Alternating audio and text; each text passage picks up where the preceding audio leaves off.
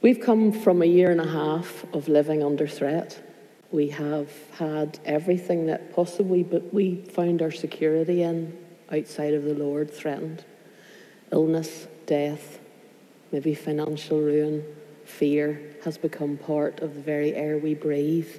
And so this morning I want to gently and sensitively talk about this idea of shalom with illness and death. And I would imagine that most of us in the last year and a half have had to rethink what we believe about illness and death, because we've been faced with it in a way that we cannot and have been unable to avoid. And so I want to speak to it sensitively and carefully. As you know, it's the last sort of chapter of this book. So I want to speak to what Lisa talks about in the book, but I've felt quite clearly from the Lord that I should go deeper than that and talk about what we actually believe about illness and death. And so that's where we're going this morning, and I hope it will lead to many more conversations and thoughts on all of our parts. But where I hope it will lead us is to a greater faithfulness on our part in a beautiful, loving God who doesn't always do what we think he's going to do, but is there regardless. So I had a beautiful Papa Baird, and he died at around the age of 90. He was a complex enough man. He was like the rest of us. He had a long life, he had a good life, he had a tough life, he had a life. And in the last year of his life, he lived with our family because he was coming near the end. And every conversation with every visitor and every member of the family started with the same bit. The rivers of Jordan are lapping at my feet, and I cannot wait to jump in and swim over. That was how he viewed death. He felt like his end was coming, and he saw the River Jordan awaiting him, and he could not wait to get in and swim over. And he never talked about anybody dying. He said, no, they weren't dying. If you said, oh, Papa, I hear so-and-so. No, Stephanie, they didn't die. They were promoted to glory. And I still think of someone who passes from this world as promoted to glory, because I find that hopeful and beautiful. And so that is how I kind of had my view of death informed. But it's easy to have that view of death, isn't it, when you're 90 and you've lived a long, good life? It's not so easy to buy that idea or to believe that idea if you're 30 or if you're 40 or if life hasn't gone in any of the ways that you thought it had gone. And so whilst I still hold to that idea of promoted to glory, of entering into the next stage, I hold that alongside the suffering and the pain and the grief that comes. I've stood at this stage in my life at too many gravesides of people who fully believed they'd be healed in this life, and it wasn't to be. And so I hold that pain and that grief and that suffering against the goodness of God. And I don't talk about any of these things lightly or blandly. And I hope that you hear me in that. So I want to look at where death entered the world, which came in the creation story. And then I want to offer some ideas of perhaps how we might look at death in light of the cross and in light of the resurrection of Jesus. So if we go back to where we've been really soaking this creation story that Lisa has based her book on, the word should come up behind me in Genesis 2. And the Lord God, after he had created the world, he commanded the man, saying, you may surely eat of every tree of the garden, but of the tree of the knowledge of good and evil you shall not eat. For in the day that you eat of it, you shall surely die. You shall surely die. And so when humanity were let do as they wanted to do in the creation, in the Garden of Eden, that is when death became part of our lived experience. So death was a consequence of our broken relationship with God. And so the break in every relationship within creation is a natural consequence of this severed relationship with God. The very good, the Tav Meo that we've been teaching about and thinking about, the in-between, and the in-between us as human beings and us as creation, was God's good design. But we chose something different, and we brought death into our experience. If we go through, Lisa reminds us that in Genesis 1, God placed boundaries on the water and on the deep sea creatures and on those things that we are scared of. And she puts this beautiful frame around the idea of death. She says that what if we could start to consider that death is God putting a boundary on us living in a fallen world? That death is actually saying, I will allow you to experience this broken world and live in this broken world, but only for so long, because I will make everything new, and there is a new heaven and a new earth. And so death does not need to be seen as the beginning, but actually as a graceful, merciful response of a loving God. And I found that very personally challenging and yet beautiful. And I wonder how that might change how we view death if we could see it as an act of mercy from a loving God. Death is referred to and suffering is referred to throughout the whole of the story of God. It's not that it goes away. If you see behind me in Revelation chapter 21, he will wipe every tear from their eyes, and death shall be no more. Neither shall there be mourning nor crying nor pain any more, for the former things have passed away. So right at the end of the story of God, there is this reminder that death and pain and mourning and suffering are to be expected. It is part of our lived experience in this broken world, but that there will be an end to it, and the end will come in the new heaven and the new earth. And so as the followers of Jesus, we are to expect suffering and death. We are not to imagine that we're going to be protected from it. It's not a green card that makes everything good. Suffering and death and illness and challenge are part of the journey. If we are the follower of a servant, Christ, who hung on a cross in the most horrific of circumstances, how can we believe that our lives will be straightforward and easy and hashtag blessed, to use one of my bugbears? So Lisa in the book uses the idea of death as separation, a break in relationship, and she suggests that the shalom that we've been speaking about, the Tav Meod, is broken, and we will reclaim the shalom that she talks about as God's created design when we stay connected and when we stay present. And I don't know about you, but at times in my life when I have gone through difficult things, they're usually the times when people struggle to know what to say to me. I don't know if it's the same for you, but sometimes people avoid difficult subjects, or they avoid loss or grief because they don't know what to say. And yet that is the time when, as the followers of Jesus, we can bring the shalom of heaven to that relationship, to the in-between. Not because we've got the answers, because actually someone who's suffering doesn't want to know the answers. They simply want to know that they're not alone.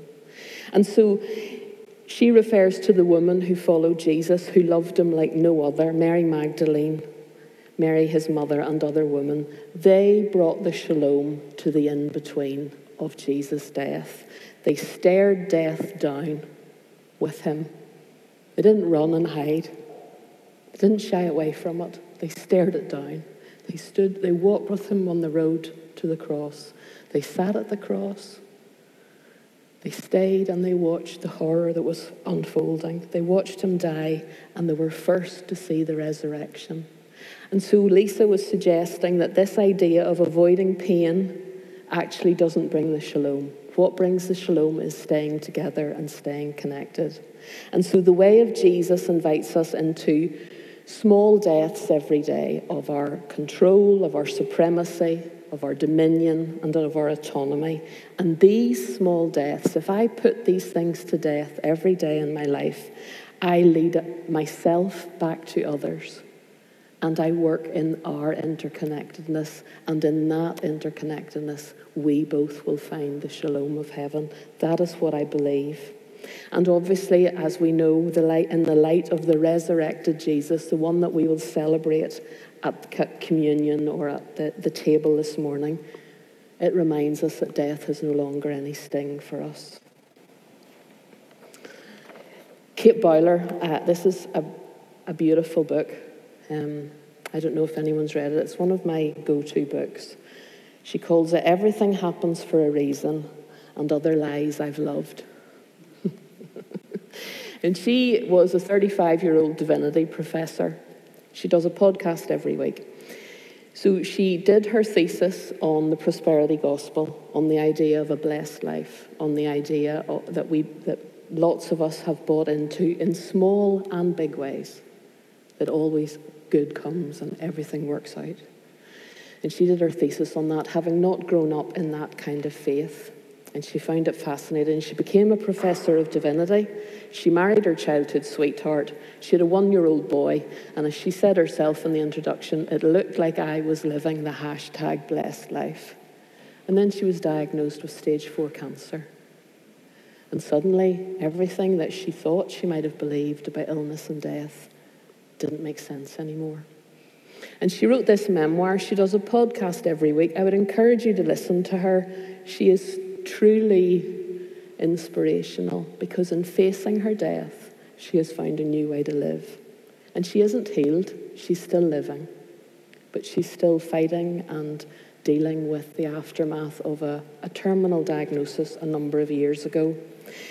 And I wanted to read you this quote from her, because what she made the decision to do was to live in the moment and to live thankful. Sometimes this ability to live in the moment feels like my gift. My pain feels connected to the pain of others somehow. I now notice the look of exhaustion on the young mum at the grocery store, and I go help her with her cart. I stop to talk to the homeless man sitting on the corner. I give my money away freely, less begrudgingly. I can now see how hard people work to keep it together, but that the walls that keep their lives from falling apart are brittle. And yet again, I have 2 months to live. She proposes the idea that when we accept our lived reality, when we own our suffering and own our pain, that somehow we become more attuned to those around us who are also in pain and suffering. And she would argue that that is the way to freedom, that she sees people and life very, very differently now. And she's truly, truly helpful. I want to talk to you about this idea. It's an idea from family therapy. Barry Mason, because I've started to think, why is it that our faith sometimes doesn't help us to sit in the what? Why is this happening? What is going on? And this is an idea from family therapy, and it's about working with risk, and it's called safe certainty. This is where we want to live as therapists. We want to know all the answers. We want to have all the answers. We want to know all the risks. We want to know what's going on. And he would suggest that actually what we need to do is we need to join with people, connect with them where they are, and know that we don't need to know the answer, that actually we will find the answer together. And so what he encourages us as therapists to do is move from safe certainty to safe uncertainty. The worst place to be is unsafe uncertainty, because then you don't feel safe and you don't know anything. That ain't good. But what he's saying is move towards a place where you need to know the answers, you need to have it all sorted out, you need to know what's happening and say, actually, I am safe, but I have no idea what is ahead. And I have found that construct from therapy really helpful when I think about illness and death. That perhaps I would invite you and myself into a freer, more beautiful space if we acknowledge that our safety was in the light of the cross, that our safety in terms of our life was in the light of eternity, but that we live in uncertainty. And that we don't have to know the answers. In fact, it's more freeing and more beautiful because we trust in a beautiful God. And that is where our security and our certainty comes from. So if we consider God and this idea of safe uncertainty, I find this Greg Boyd quote very hopeful. The God who allows his character to draw us in is more praiseworthy than one who controls everyone and everything. This is the beautiful, loving, merciful, non-violent God who is revealed to us on the cross of Jesus Christ. And so how do we live, Redeemer? How do we live in interconnectedness with one another when life is hard and life is painful and life has changed us? How do we do it?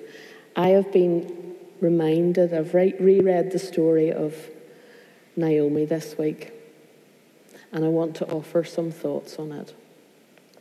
We've studied Ruth and that story as a community, so I don't need to go through it all, but what happened was Naomi's husband had died.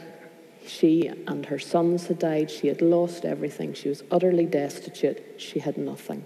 And all she had were her daughters-in-law, which in that culture was a road to nowhere. And so she was bitter and angry. And she said in Ruth 13, it'll be behind me. No, my daughters, it is exceedingly bitter to me for your sake that the hand of the Lord has gone out against me. That's the first thing I want to draw to our attention. When dreadful things happened, when famine came to the land, when she lost all of her family, she assumed that somehow God was against her, instead of just the fact that life was hard and tough stuff had happened. So she imbibed the idea that the Lord is angry with me. And how often do we do that? How often do we look at our circumstances and assume it's something to do with us, as opposed to the bigger picture? She then, later on in the verse, she said, "Do not call me Naomi, call me Mara, for the Lord has dealt very bitterly with me.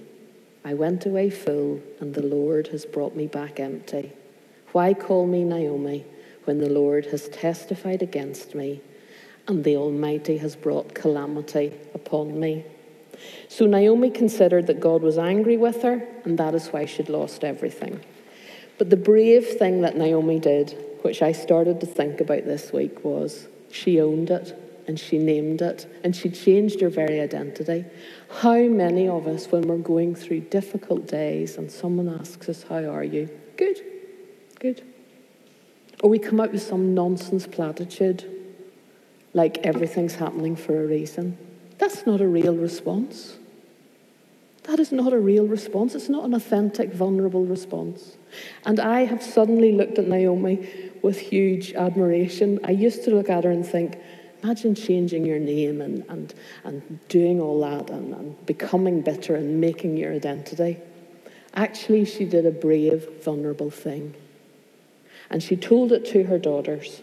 She shared her anger and she shared her vulnerability, and it was her very daughters that then were able to point her back to the faithfulness of God. Later on in the story, in chapter 4, it comes to an end where there's been the guardian redeemer has been found. And the woman said, the woman who she had told, "Call me bitter," they were the ones that were able to sit with her and say, "No, Naomi, blessed be the Lord, who has not left you this day without a redeemer, and may his name be renowned in Israel. He shall be to you a restorer of life and a nourisher of your old age. For your daughter-in-laws who love you, who is more to you than 7 sons, has given birth to him." Talking about the guardian redeemer. Her sorrow and her bitterness had changed her identity, but she invited others into it. And those women and those friends were the ones that were able to call her back to the faithfulness of God. That is the shalom of heaven in the interconnectedness. We invite others into our story. We invite others into our vulnerability and our pain and our hurt, and they will be the very ones who can point us back to the faithfulness of God, to the beautiful character of God. I don't know what paths you have in your mind about your views on illness and death. They might be built around teachings that you had, or experiences that you had, or books that you've read, or people that you've listened to. And perhaps the idea of living in safe uncertainty is a new one. But I like this idea from Barbara Brown Trailer. I have found things when I was lost that I might never have discovered if I'd stayed on the familiar path. So I don't know what the bricks of faith and belief that you have on your paths are. But I perhaps would suggest that getting lost and leaving that path, leaving what you might have considered your safe certainty, will take you on a different path. And that I consider that getting lost on our paths is actually a deeply spiritual practice. Because when we get lost and nothing makes sense anymore, that is precisely the point where the Lord can meet us. He will reveal his character to us. He will prepare us and transform us. But what it does require is us to lose control and to say, I don't need to know all the answers. I simply need to trust the one that I believe in. Our living an abandoned life of radical trust in a good God. In a good God that usually and always remains a mystery to us. We don't need the answers. We simply need the trust. And I wonder if maybe, if we started to see life more often as in light of the life that has happened at the cross, then perhaps illness and death and suffering, which will be our lived experience, they lose their power. And maybe in those days, that is when we invite others to stay with us, to connect with us, to walk with us, to cry with us, to weep with us, and to love us, and to point us in their own broken way back to the beautiful character of God, who is with us and will never leave us, never leave us. I want to end with this quote from Abraham Joshua Heschel, a very brilliant Jewish scholar. Our goal should be to live life in radical amazement, to get up in the morning and look at the world in the way that takes nothing for granted. Everything is phenomenal. Everything is incredible.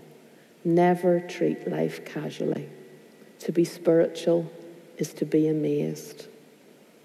And so, Redeemer, I wonder if instead of us deciding that we know the answers and we know the path and what we want will always happen and we will bend the will of God, what if we simply embraced every day and lived in radical amazement, lived in gratitude of what we have, of those who are around us, to seek vulnerability, to seek connection, and to know that we are never alone, and that together we can bring the shalom of heaven to all of our relationships.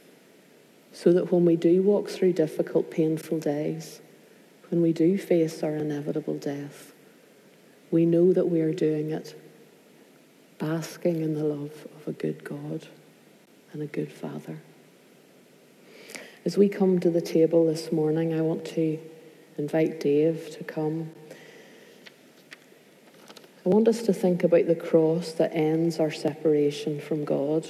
I want us to think about the cross that perhaps invites us to think of death in a slightly different way, in a much more freeing manner. And Lisa talks in the book about how we have little small separations in our relationships every day. And she invites us to think about someone that perhaps you've become separated from. Perhaps for all sorts of reasons, doesn't actually matter the reason, but maybe someone that you've become separated from. And she invites us to think, how can you bring the shalom back to your interconnectedness? How can you take a step forward towards that person? How can you restore what maybe has been lost? And so this morning, as we come to the table, perhaps call to mind, ask the Lord to call to mind someone or something where you have become separate. And think, how can I bring the shalom of heaven to our interconnectedness? How can I reconnect and find peace and bring peace? As we come to the table, I want to remind you that the welcome for the table is not my welcome. It is the welcome of God. And whether you're here every week and you take the table every week, or whether you have not been for a long time, you are welcome, because God welcomes you and says, come. You are precious and loved, and I am with you. And so as we sing this last song, please come forward, take the bread and the wine. If you hold them, and then we will all do them together at the end, and we will take this reminder of the beautiful work that was achieved on the cross, that death no longer has a sting, and that we can live knowing that in peace and in hope, basking in the grace and mercy of God. Let's stand, our Redeemer, and let's sing.